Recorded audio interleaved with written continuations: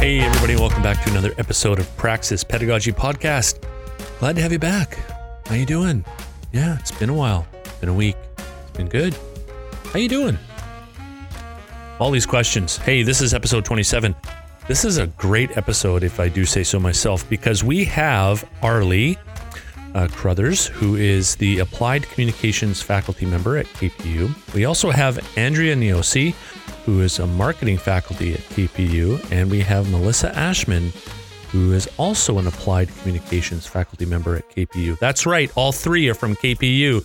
It's a reunion tour, and they brought it. This episode is fantastic. You're going to find tons of value in it, if not a lot of insight, and especially when it's centering around our own biases and the not so recent events that have happened down south of us and even in some parts of Canada.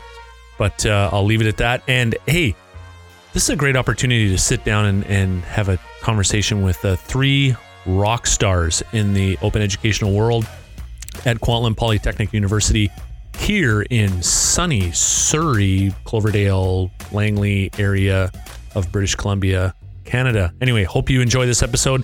It was a ton of fun to do with these fine people, and we'll see you on the other side.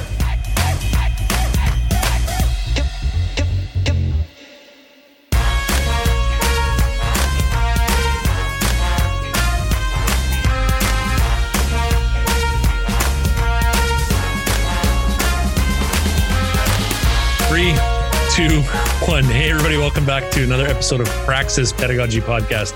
Nailed it that time. This is episode 27. And we have three very special guests with us today. We have Andrea, Arlie, and Melissa. I'm going to start calling you the KPU magic team. No, that's dumb. I'll edit that out. You guys are stellar people from KPU. Really? I mean, every time I look on Twitter, one of you or all of you are tweeting something. So it's awesome. It's a privilege to follow you. Honestly, it is. How are we doing? Good. Oh, great. Yeah. Hanging in there. Great. Yeah. You've all got that Good. COVID look at you. I'm doing great. Everything's good. Right? Reading between the lines. And How reading long between do the you lines. have? That's it. Yeah. Well, we booked a certain amount of time, but we could go over if you need to. I'm not a psychologist or a registered therapist, and I don't even play one on the internet, but lots to be done through talking. So really, okay? We're doing okay? Yeah, good. Okay. All right. Well, let's get caught up because all of you have been on the show before, although it was, one person at a time, never a situation like this. So let's get caught up. Arlie, what are you doing? What's happening other than COVID, right? We all know that that's happening, but what's going on? Well, I am teaching right now and doing the Open Education Fellowship as well, which has been kind of a fun chance to work with the teaching and learning team. But mostly I'm just trying to get stuff done with a 2-year-old draped across my shoulder and a cat on my lap and, just trying to handle the pandemic as best I can. Right. Okay. Melissa? Yeah, so I'm not teaching this semester. It's my non-teaching semester. So I'm prepping for the fall and doing professional development and committee work and whatnot. Basically 5 minutes at a time because I'm sharing an office and homeschooling a grade 3 student. So productivity is in fits and starts. Absolutely. Okay. Yeah. My heart goes out to you. Andrea, how are we doing? Yes. So I am teaching. I teach summer and fall terms at Kwantlen, and I have 3 different courses.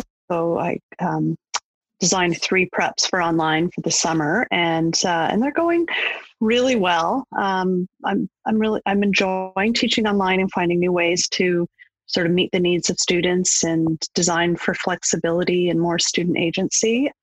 I have also, I think since we last I had received a grant from BC Campus for my open textbook. So in a mad panic to get the meat and potatoes of it done for summer, I spent about 7 weeks pulling as much of it together as I could. So my students this summer are actually using it in sort of a soft launch format. It's not been reviewed or edited, and the formatting's a nightmare in press books at times, but it's being used, which is really exciting. So that's going to be great just to get some feedback from students on that. And I'm also participating in KPU's Sustainable Development Goals Open Pedagogy Fellowship program this summer. So we're partnered up with 2 U.S. Institutions, Montgomery College and Maricopa. And it's a really neat program. So we have these very multidisciplinary teams, and we have to design 3 open pedagogy renewable assignments together that combine some of the SDGs in them, and then launch them after the summer in over 2 semesters. So I'm partnered up with somebody from art and math, and I'm marketing. So it is, I kind of feel like I'm the glue between art and math. And no it's really neat to play in this very creative space and to collaborate with other educators, outside of kind of my KPU world. So I mean, there's a lot going on, but it's fun and it's challenging, and I'm enjoying it so far quite a bit. Okay. So does the art person ever want to throw pencils and paint at the math person, and the other math person just want to calculate the way around everything? Not at all. Actually, No? It's really just, I have to say, I mean, I don't know what magic they performed in putting us together, but it really is a great fit, the 3 of us together. We were on the phone for about an hour and a half a couple of weeks ago, and we just realized we had so many different avenues that we could go down and combine, looking at like visual and data literacy, which is something that's important to all of us. So we found these really neat intersections. And I mean, maybe out of all the boredom and the monotony that we've been faced with over the past few months, and just sort of needing to allow our brain to kind of play in a different realm, that's maybe also helped. That sounds very cool. Yeah. Very cool. Arlie, tell us about your Open Ed Fellowship. How's that going? What are you doing with that? Well, it's been great. So it's funny because I sort of intended, when it started, I had this idea of kind of how some of the things I wanted to look into and how it would go. And then when COVID hit, I ended up sort of working with the teaching and learning team on things that were kind of related to open, but, doing consultations with people and, working on developing some resources for the pivot to online. So that, especially in the early days, that was really just having this sort of being able to work with other educators and actually produce a small thing that could be helpful was just, for me, really, really important in the early days, feeling like, okay, I'm maybe not going to get anything done, but I can kind of work with these people and collaborate and help in this sort of small way. So it's been not quite the fellowship I was expecting, but I think I've learned a lot just from talking to so many educators about ways that open can work to tackle some structural inequalities, especially in this time. So it's been a great learning experience. Good.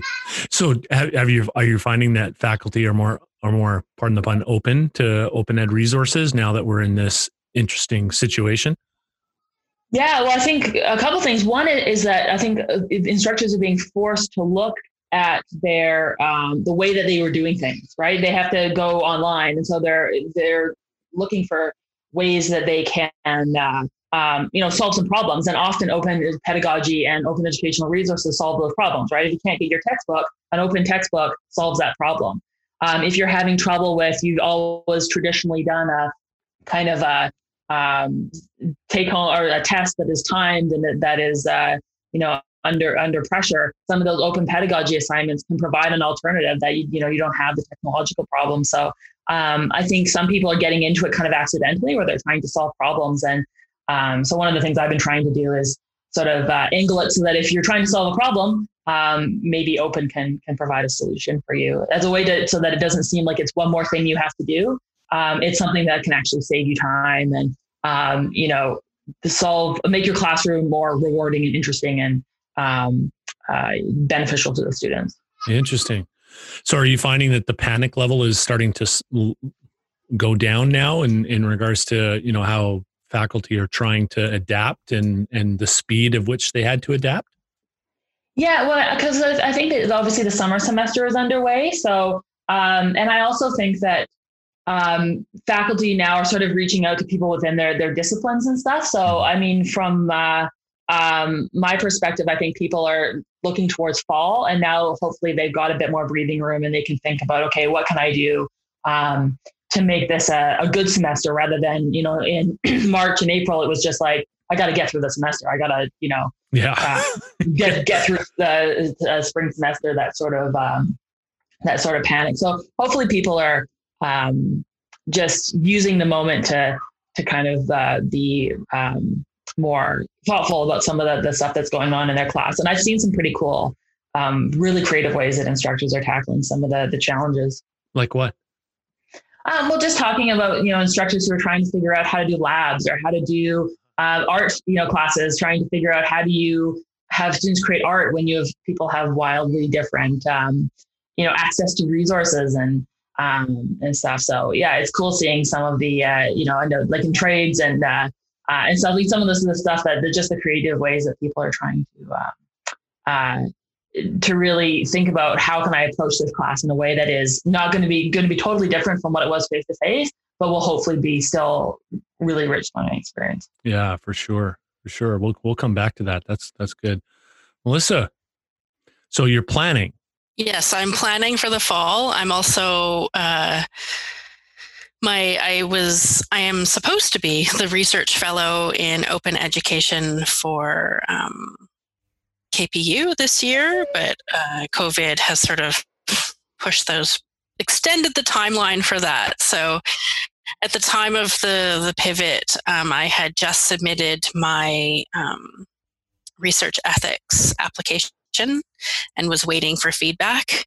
And so I then received the feedback. So I've been revising my application and extending the timeline into 2021 and prepping for the fall and trying to wrap my brain around how to, with Arlie, how to deliver a pathway course, a course that typically requires a lot of hands-on face-to-face time. How can we deliver that in an effective way in an online environment, especially with access, when students have issues with access to technology and being able to use the technology. And so trying to figure out how we can incorporate a little bit of learning to learn online into that course as well. Are you finding that there's a lot of accessibility challenges for your students, especially when it comes to technology? So I'm not teaching this semester. I have found in the past that it's been widely variable from students who only have access when they're on campus. So access to Wi-Fi and a device when they're on campus, to students, they have multiple devices that they bring to class. They have their laptop, their iPad, their phone, and their iWatch or their Apple Watch. So there's huge variability. I don't know if Arlie and Andrea, what are you experiencing this semester in terms of access? Yeah. So I've surveyed my students about their access needs before the semester started. And my plan, I created a version of the class where you can do it with pen and paper. Because I think that there's, I have students with spotty access to internet, students who are sharing, who are living with 12 people. And so all those people are trying to use the internet. Yeah, I mean, especially I have a lot of international students who are living in some pretty close quarters. And so it's, trying to do things off their phone, not having access to laptops and stuff. So, when I was thinking about these courses, especially Melissa and I teach that pathway course, which often has students with a lot of barriers, trying to design for the most marginalized students first. So that, thinking about from the start, how could you do this? If you had spotty access to internet, you were doing it on your phone, and you were also probably maybe doing it in a different country. and you were doing it in that pathway class. I think 85% of students are essential workers. So they are working at, and one of the things they're saying is that they're having a really hard time getting time off work. In the past, you could just say, okay, I need Thursday off or whatever because I have a class, but they're being told, no, you're an essential worker. You can't get time off. So both students having time barriers and then technology barriers, and then use of technology barriers. So, knowing how to post to a forum on Moodle or how to submit an assignment and stuff. So I think, and I think that the semester, like the first couple of weeks were rocky, but I'm glad that I tried to think about that first before I started planning, because there's definitely some significant barriers. Andrea, what are you facing? Yeah, it's, of course, there's a range of experiences that students have in the classroom this summer or in our online classroom. But I've done a few things to sort of mitigate some of the challenges and concerns and really design for that. So before the summer term started, I hosted 2 weeks of meet and greets online.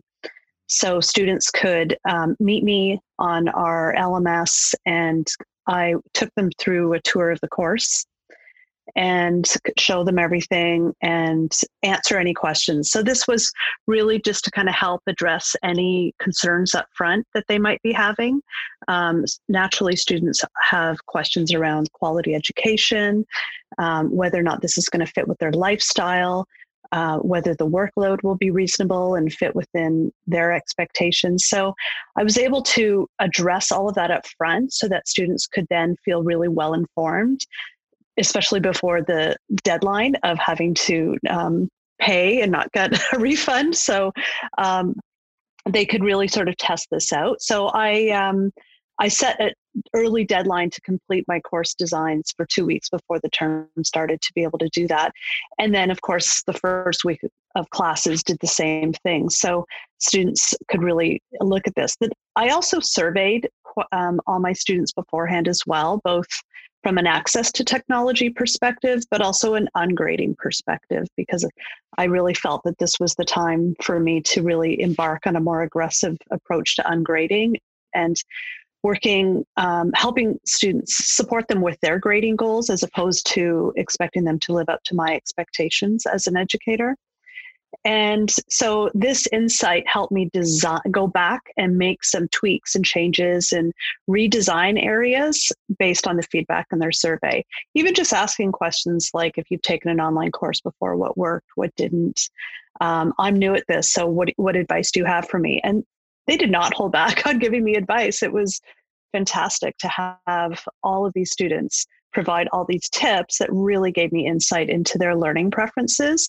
And for the most part, these are really easy changes and just added components of flexibility as educators that we can design into our courses. It's just no trouble at all, really.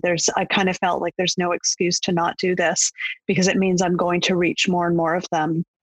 So I think for that reason, so far, things have been quite smooth. Here we are in week 5. And, I have a first-year course, a second-year course, and a fourth-year course. And they're so different. The 3 courses are, there's not really any crossover. 2 of them are a bit more self-paced. The fourth-year course being a capstone course. This is a very different kind of course with students. They're just about to graduate. So really making sure that their last touch point with our program being a really positive one and one that they can get the most out of it.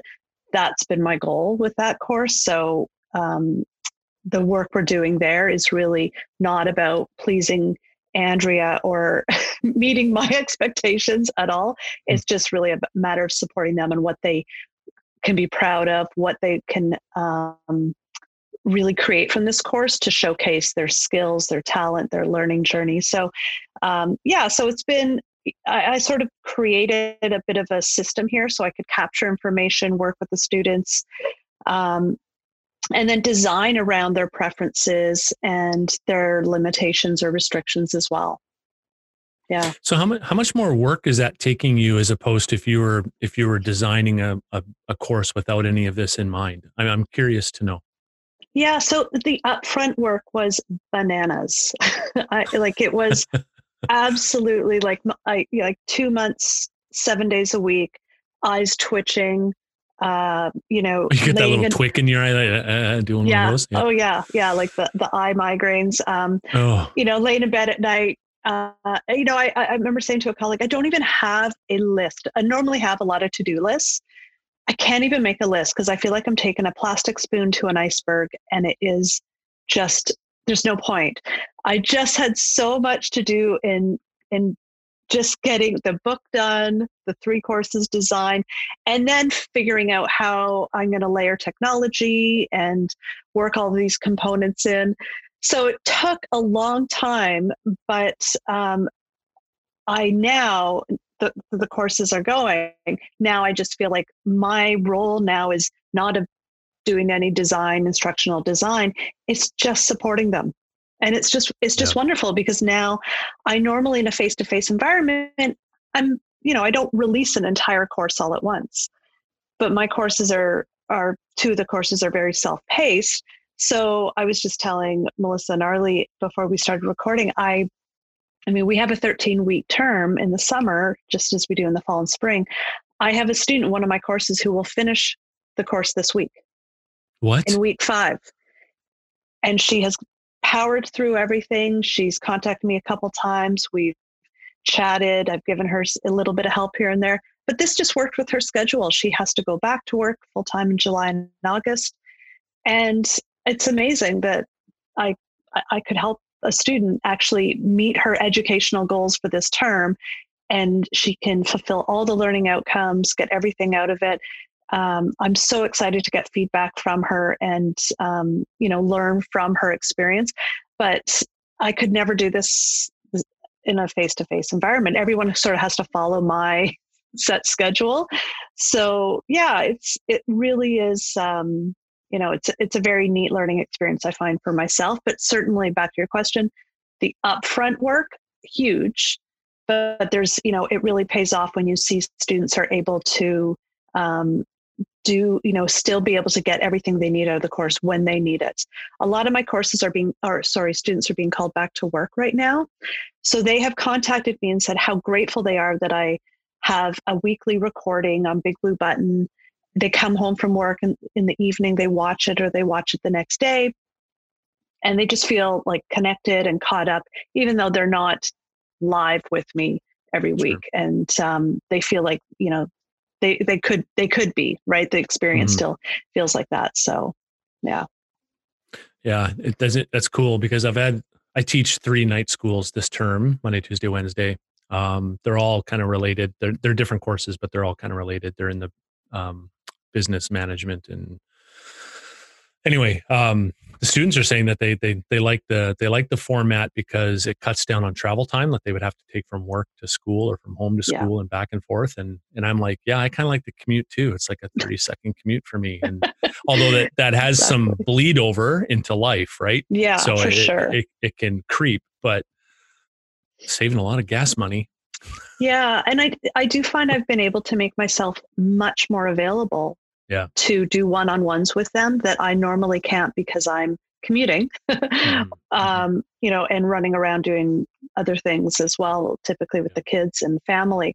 But now, if they send me an email and need help, I'm like, sure, you want to hop online in half an hour and we'll go through this together. And then I can do that and just, I've got, a nice, OneNote whiteboard system set up and I can just walk them through things and they're like, perfect, got what I need. And then they're off. So very cool. So go ahead, Arlie. Yeah. Oh, I was going to say that I've definitely found, I've taught online before and I have found that, because I teach spring and then summer, I've been trying to stay a couple weeks ahead of students, but I have definitely found that these online courses have been more intensive to run because the students have not chosen to be online. And so, for example, when I teach, usually it's completely asynchronous because the students that I'm teaching are, their parents, they're working full time. They like that asynchronous element. But especially with the pathway course, we had our first meeting and both groups were like, no, we want a weekly meeting. We want that kind of face-to-face thing. So now they can do it both ways. They can either do the asynchronous version or log on and I will walk them through. But, I'm conferencing 3 times a semester with the students. So, meeting with them for 10 minutes at a time. I'm finding it a lot more in a good way, because I tried to put all of my time and planning into really thinking about the community and the kind of connection and stuff within the course. But I think that online courses can, there's a lot of, a lot. I found that it's a lot of work, especially with, just making sure that I'm, as Andrea said, really connected and available. So, I mean, the benefit of me not having the whole class planned out is that now I can react to student feedback and kind of plan. Or like, for example, when the protest hit, I was able to say, okay, well, I'm going to scrap what I was planning on doing. Let's focus on that. But yeah, it would have been very nice if I'd had the full 13 weeks, because it's definitely a lot of a lot of planning. But my hope is that once it's all done, it's something that I can especially offer to other instructors, because sometimes we hire adjuncts with 2 weeks notice or whatever, so that other people don't have to do this work. Like, I think collaborating with others in my department and stuff.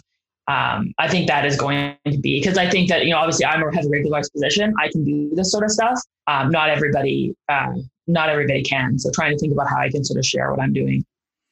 Oh, that's massive. Melissa, I saw you nodding your head all the time. Yeah. I just, I have the luxury, I have the privilege of having this semester to plan it, to have an extended period of time to plan for being online. And it's really forcing me to think, like, why was I doing this thing before? Like, why was I doing this thing this way?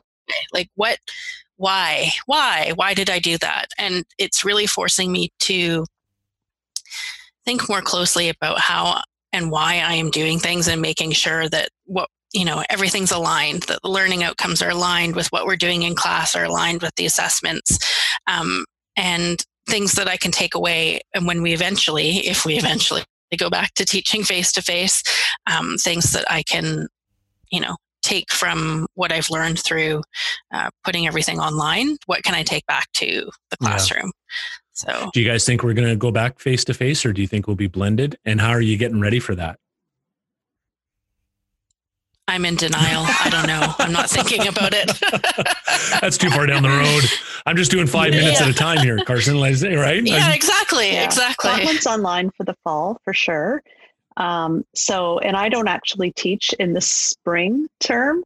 So the soonest I would be back in the classroom is May 2021. Oh, wow. That would be, yeah. So for me, it's going to be a long haul. Okay.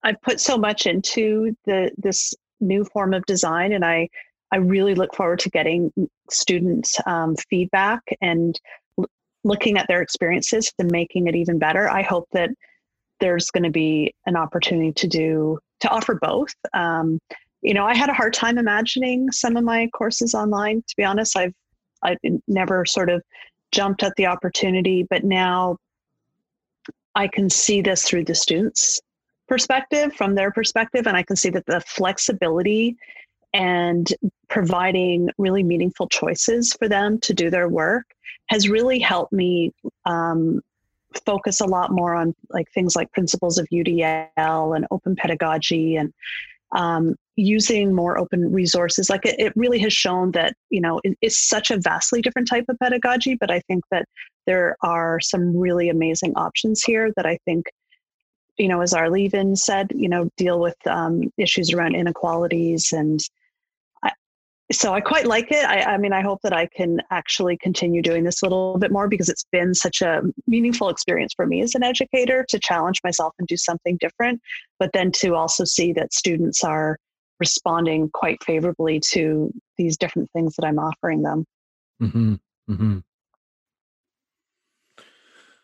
Yeah. I'm curious to know where were you when COVID hit? It's almost like, where were you when JFK got shot, or where were you when the space shuttle disaster happened, or where were you in September 11th, right? What was going on in your life at that moment that it kind of broke out into Canada, and it's like, okay, we're starting to shut stuff down. Like, where were you and what was going through your mind? So it kind of came out sort of a week early, where I did a session on open education at Columbia College. And I came out of that session and there was a message on my phone from a good friend of mine. And she had gone to a mining conference in Toronto, came back and got violently ill. Like she was so sick. And I had seen her at the grocery store where she was sort of having I kind of helped her with her groceries. And I opened it up to saying the text that there had been an outbreak of COVID at that mining conference. Oh, right. And so I was like, okay, shoot, we're gonna like, I was, interacting with her. Let's shut everything down. So I kind of came home and was like, nope, we're gonna sort of batten down the hatches. So my class was online a week earlier than I had planned. So I didn't really have that moment of like, okay, I got to go to my office and get stuff. Like there are still some cookies in the drawer that I'm like, I should probably tell facility or somebody about that. Because I sort of like had this moment of looking at that text and being like, well, I guess things are going to change. Yeah. Wow. Oh, mercy. You've got cookies in your desk drawer, Arlie. I've got granola bars and fruit snacks and other things that I'm a little concerned about if the package were to get punctured. Yeah, Melissa and I had a tea station and a snack station in our office. We share an office. So, I was thinking about, I hope we don't come back to a rodent situation. Yeah. All the plants are dead, but the mice are alive. Having a party. That's right. Tea That's party. right. The animals are taking over. Andrea, where were you when all this shook down? So I was in Austria. What? Yeah. I was in the epicenter, the European epicenter of the pandemic. So it was a really strange and very bit of a difficult time. So I teach at our partner institute in Vienna. So I teach at the University of Applied Sciences in Vienna every year. I teach a condensed e-marketing course there for 2 weeks. So I had left at the end of February, and I was into my second week of teaching on the Tuesday, and I taught in the morning, went and grabbed some lunch, came home, and I had been pretty much socially distancing myself the whole time I was there, just being pretty low key, not going out too much. I was doing a lot of work from my apartment there on my open textbook. And anyways, I got home and I checked my email and they'd said the university's been closed. We had COVID cases at the university. And so they just shut it down for the rest of the week. And my course still had 3 more days. And so my students were in a panic, and I was, of course I'm like, don't worry, everyone's getting an A. But they were so determined to get the work done and they really wanted to do it. So it was very strange for me because I'm like, this doesn't matter. All my students are international there. So they all come from somewhere else. I don't have Austrian students. A lot of them were from Spain, for example, and Spain was just entering lockdown. So they couldn't get back to Spain.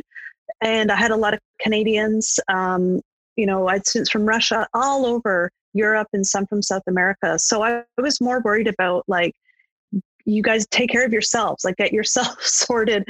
But they were determined to finish the course. So I was, and I didn't even have their email addresses. I didn't have a sophisticated system like I do at Kwantlen where I can reach them very easily. So in any event, we just did what we had to the last few days. And my family was actually booked to come join me in Europe. We were meeting up in Amsterdam for a 2-week vacation over spring break in Europe. So we canceled them and changed my flights. And even at that point, people were still like, oh my gosh, you're so paranoid. This is ridiculous. Our travel agent really? Yeah, our travel agent was even kind of like, oh, this is so over the top.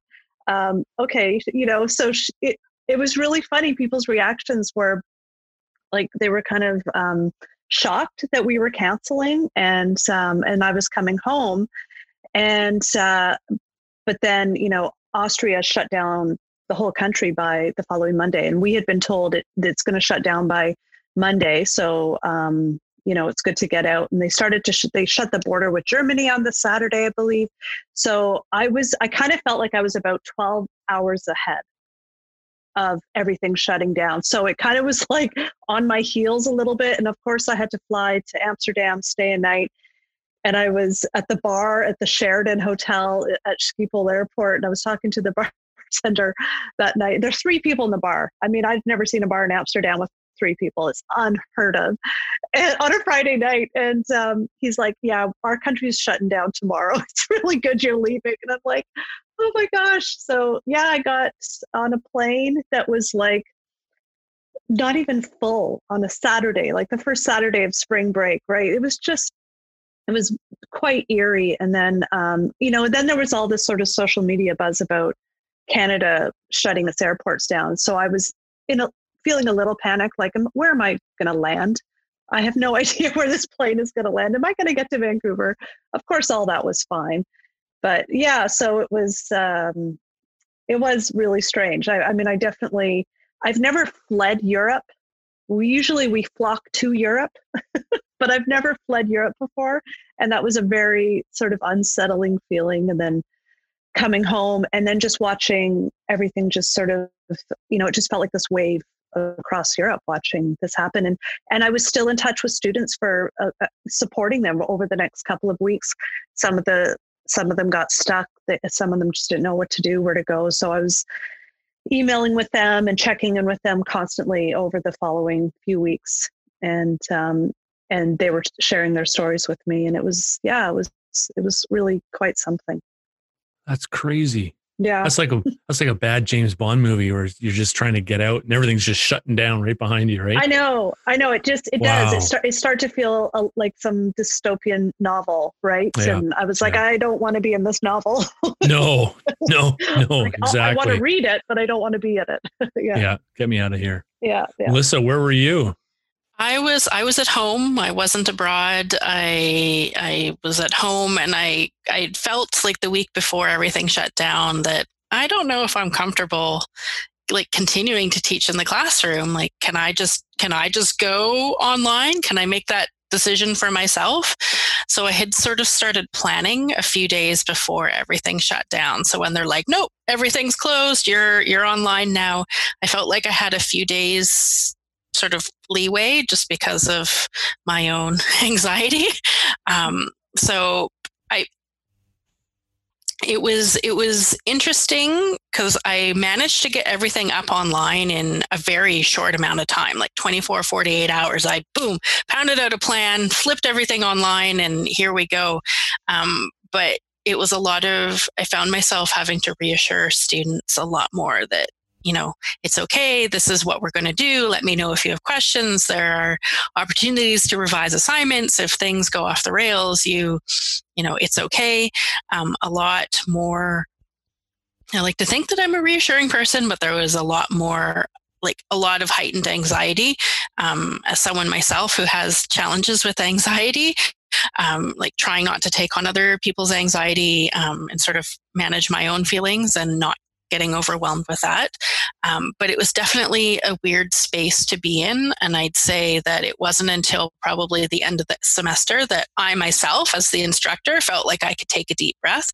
I can't imagine what students must have been feeling taking multiple different courses with different instructors who have different degrees of, emailing students and how they're using Moodle and what the expectations are. And now you're online. So, let's give you 2,000 hours of work to do and 50 more assignments. Exactly. It was an interesting experience. I'm glad that Kwantlen has made the decision at this point to stay online for the fall. Yeah. So we don't have to have that mid-semester pivot. Yeah. You're here. So what have you all changed your mind on in the last couple months with regard to your teaching and learning journeys? Because I'm curious to know what you've changed your mind on. I mean, I think for me, this was the pandemic obviously caused me to reassess a lot of things. But I think that the other thing that was really has caused me to reassess is the current protests going on about anti-Black racism and police violence. And I think, I've been spending the past couple of years really trying to be conscious about, say, what voices I bring into the classroom. So in my open textbook, I try to get grants, so to center Indigenous voices, to really try to decenter whiteness and stuff in that text. When I taught, 3000, which is the advanced course, really intentionally trying to bring in, voices of Black people, Indigenous people, and people of color. And we had conversations about racism and stuff in the class because, last summer semester, my students studied how KPU could better help international students. So racism came up a lot. But I realized that I need to be a lot more intentional, that especially because I teach communications, it'd be more intentional about talking about racism and talking about the role that communications plays and helping students to kind of unpack some of that stuff. So, I think my perspective before of being like, okay, well, I'm going to bring in all these voices and try to cite these different people and lift up different experts and, make room for those conversations. I think I realize I need to be a lot more intentional about being really specifically anti-racist and in the class and, building that into everything that I do. So kind of hoping that students will get the message, or just by reading different voices, will sort of examine their own beliefs and stuff. I think I feel like I needed to go. I needed to go further with that. So that's something that I was glad for that wake up call. I think I've probably been able to use this time to really question how many assumptions I make. I continue to make about students, right? Mm-hmm. And really have that hard conversation with myself. I don't think you ever arrive at a point where you really ever have that full clarity and knowledge. I hear our colleague Shauna ring, like she's like this voice in my head in a really good way. And Shauna's our UDL expert at Kwantlen. And Shauna has always done, I think, just such a great job of reminding us to not make assumptions about students in any capacity, right? Like, that they want to be in your course, that they have access to technology, that they're interested in the subject matter, that they, any assumption whatsoever. And I have found that this time for me has helped me to continue to go deeper in really examining the assumptions that I make, and to also really extend so much trust and care to students and re-examine my role to support their learning goals as opposed to holding them accountable or holding them to my expectations. And I feel like this time has really helped kind of solidify all of these things that we look at, I think, as, fairly, progressive educators. We look at open and we look at UDL and we look at ungrading, but just to pull all this together, for me, this has been the place where it's all sort of come to fruition. And I've been able to see, students much more individually with their different set of goals and expectations, their different approaches, all of that, and really helped remove any like the continued assumptions that I sometimes will have, and I'll just sometimes have them because they've just been there for so long, right? And that's for me, that's been amazing. I mean, I love to be challenged that way. I think also I've just been able to spend outside of, the physical environment, I've been able to spend deliberate time with the people I want to be with, right? So I spend time with Arlie, and I spend time with Melissa, and I spend time with the colleagues who have a really high bar, right? We have conversations that really push and advance the work that we're doing. And I love that I feel so much more intentional in who I spend time with and who's going to influence and challenge me to be a better educator, as opposed to sometimes feeling like being amongst people and conversations that create some doubt in the back of my brain or make me, hide or not, openly share my desire to go ungrading, things that I don't feel comfortable openly sharing yet because we're not really always in, amongst people who are going to receive that well. So I feel like this time has enabled me to just have deliberate conversations and continue to challenge myself and raise that bar. Awesome. Can I say ditto? I think you just did. Ditto to what Andrea said. Ditto to what Arlie just said. Yeah, I think you just did. No, I just said ditto. But really, I think I've realized I still have so much more to learn myself, and to be more transparent about what I need to learn and when I need to learn it and what I'm doing to learn. I think I'm a work in progress, and just being more transparent about that for sure. Are you guys, sorry, are you being vulnerable with your students in this too, or is this very personal personal, you're on a podcast talking about it, so I guess it's not going to be that too personal, but are you sharing some of this with your students? And if so, like, I know, Arlie, this must be very progressive and your students are engaging in this topic that you're bringing into your classroom. How are your students responding to this? And are you being transparent with some of the deeper stuff that you guys are going through in what you're doing?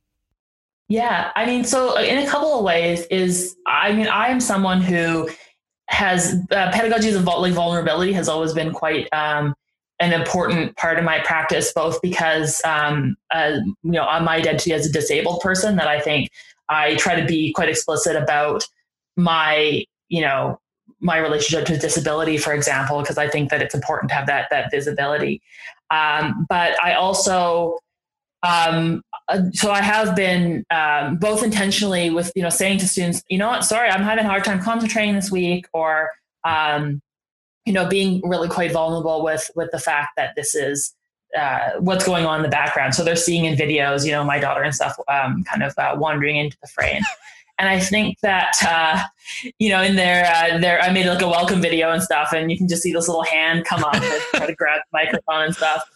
And I think that they've responded really positively to that. The other thing was that when we went online in the spring, I decided to allow my students to create. We were supposed to be doing this project where we were creating a gallery display for the library. So that couldn't happen. So I told students, we can do this alternate assignment, or you can create an archive of your life during coronavirus for future historians. And so I started blogging along with them.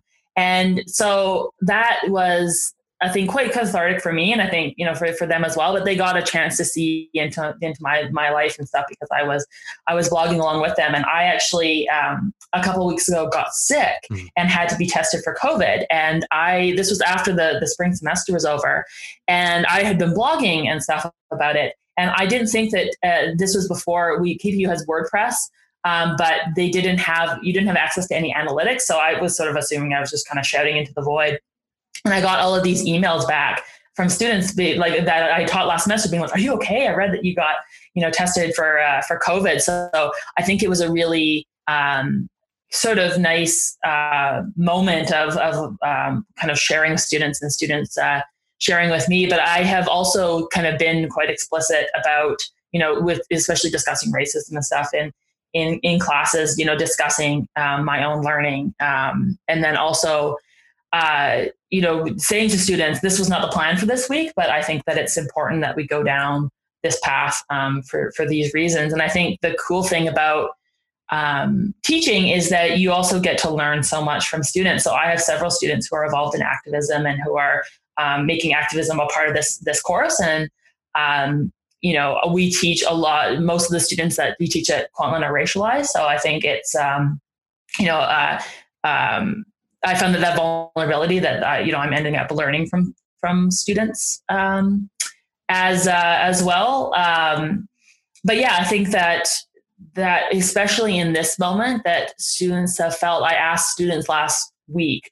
I do this activity called Question of the Day, where just to get them to do kind of writing on a regular basis, just to practice their writing skills in a low stakes manner. I put up questions every day that are not related to the course, just to get them writing. And last week I said, what's the one thing that you want teachers to know about this pivot to online? And a lot of things that they said was that they feel nervous when they don't know who the teacher is behind the screen. That feeling like that teacher is human is, I think, a really important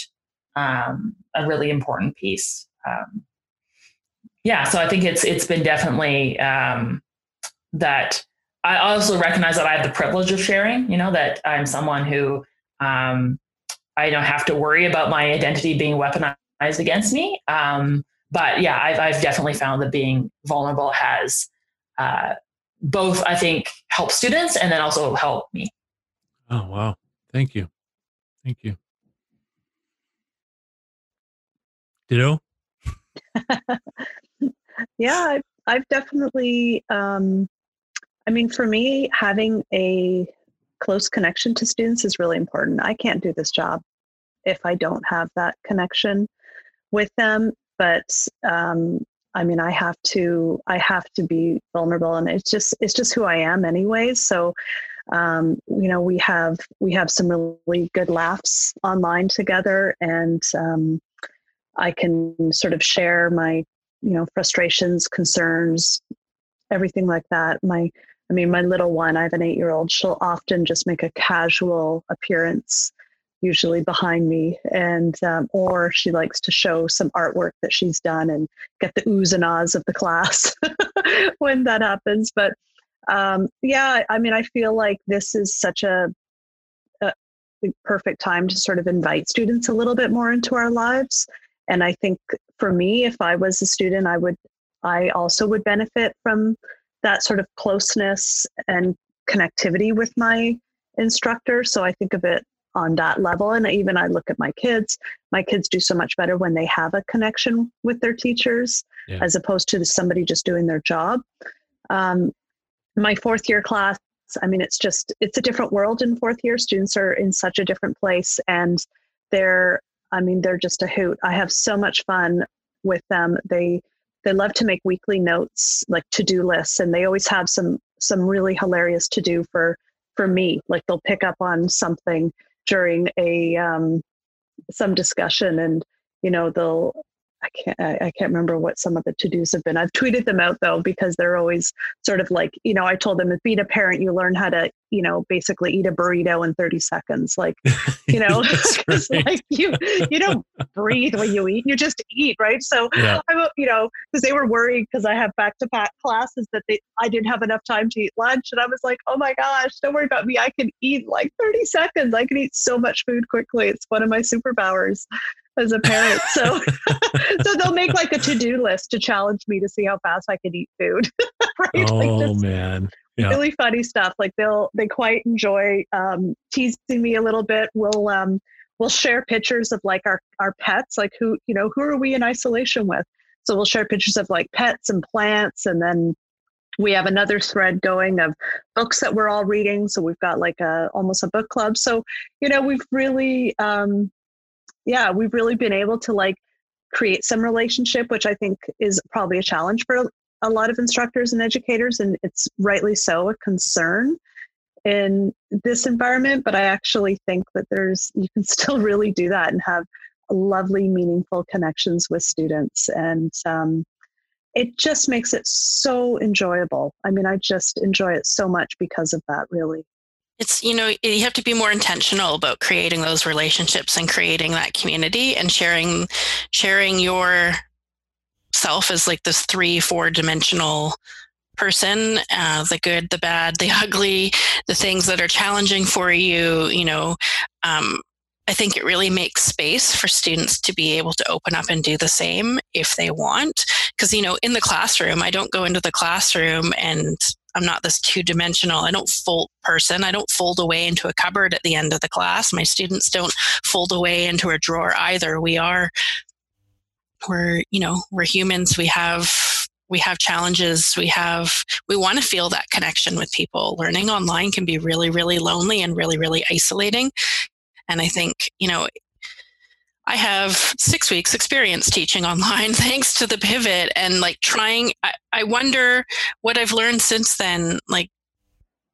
I probably would have really sucked at being an online instructor beforehand if I hadn't had that face-to-face connection with the students beforehand. And I'm really realizing, thanks to the professional development I'm doing on my non-teaching semester, that it's really important to be intentional and to plan for those moments of building community and how you're going to interact with people and what you're going to share, and to really be intentional and strategic and, genuine and authentic in doing that. I literally built in, my online plan. I built in every week care and connection, and tried to put in one thing that I was going to do to show care and connection, just to remind myself. Because I absolutely agree with what Melissa says, is that you have to just really, it's something that you can't assume that, in the classroom, you just have a million little tiny throwaway encounters, and you don't have that, joking around before class starts, or students hanging around to chat. It's definitely, I found that being intentional was one of the best things I did when I planned. That seems to be a big theme. I've been taking notes as we've been together here, and the intentionality of just the everyday stuff that we would do in the class has been percolating to the surface, right? And couched in community and connection and awareness and the idea of vulnerability. But at the center of all that, for me, walking away from this, is this intentionality of the little things that I would do in face-to-face classrooms that I just took for granted, and now have to think about how would I engineer that in this new environment. And engineer might be a cold term to use, but that's make space for it. Yeah, exactly. Awesome. Well, down to the last question. Thank you so much for spending the time with us. This has been fantastic. What impact or influence do you all want to have in this new landscape that we have now? I think for me, I want to spend a lot of time both challenging structures. I think that both the pandemic and the protests that are going on have just cast a light on things that, I think we knew to be true anecdotally, but just seeing it so viscerally, inequalities within our student population, and a lot of these barriers have been exposed. And I think that, the hard part about in this job is that I feel like that my passion is teaching, and I love being in the classroom. But, when you think about how do we change these structures, how do you make room? How do you make space? How do you call out, when you see other people causing harm? I think the tension is, where do you put that effort? Do you put that effort into your classroom, or do you put that effort into being on committees and, trying to at a higher level make that change? And so that's something that I really want to think about. How am I using the privilege that I have within the university as somebody who's regularized and someone who's privileged in a lot of other ways?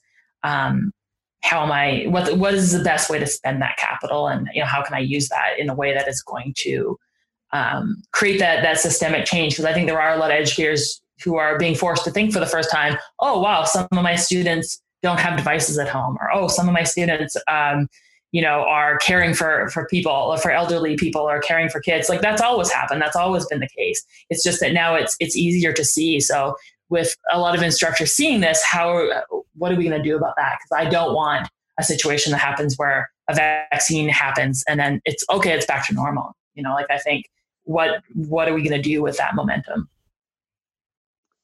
Yeah, I would have to say that I really see this time as an opportunity to really look at our power structures within the institution and look at where the dominance falls and who gets harmed and who benefits from these power structures.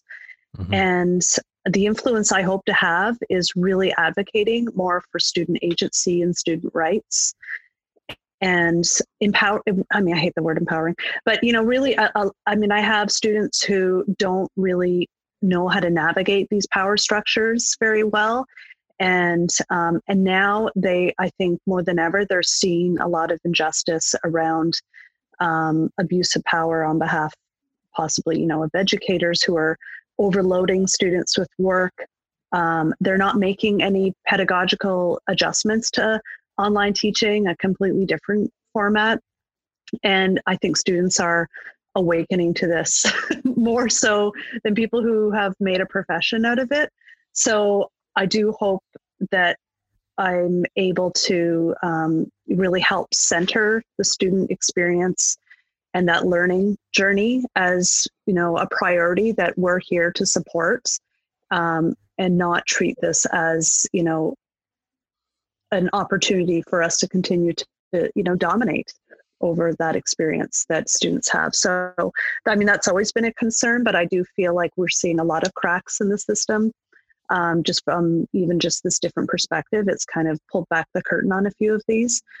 Arlie and I teach open pedagogy workshop every few months, and it gives us an opportunity, I hope, to maybe influence other educators and look at different ways to approach assessments, assignments, designing around course outcomes, learning outcomes, and finding ways to really prioritize student learning and giving more flexibility and more voice to students in terms of demonstrating how they're learning and mastering things. So these are all things that I feel like I'm really ready to dig my heels into, to advocate for a lot more than I have. And I'm moving into different spaces. I've been on faculty council for almost 5 years now. So now I'm looking at moving sort of this advocacy into other parts of the institution, but almost ready to double down on it, to be honest. Like, I think it's really time that we allow students to get the most out of this experience, and they should be demanding that, and we should be held accountable for that. I'm hoping that sort of the impact that I can have is questioning assumptions. So questioning assumptions of students in terms of, Arlie and I teach business communications and business writing. Why do you feel that way about your writing? Like, where do you think that came from? Who influenced you? Arlie has a great assignment that she shared with me in that regard. So, but really pushing for that throughout the course. What are you assuming? Why are you feeling that way about this? And at a faculty level, why do you feel you have to do this assignment? Why do you feel that you have to do this? And having those conversations and making space for uncomfortable conversations and making it known that I'm okay having those uncomfortable conversations. It's not my responsibility to necessarily make those feelings of discomfort go away. That's powerful. Oh. What can I say? You guys are awesome. Okay. So thank you so much for spending the time and chatting with me and the listeners today. Ton of stuff in here. And I'm grateful to have spent this time with you. So thanks so much for being here. Thanks for having us. Yeah, thanks for having us.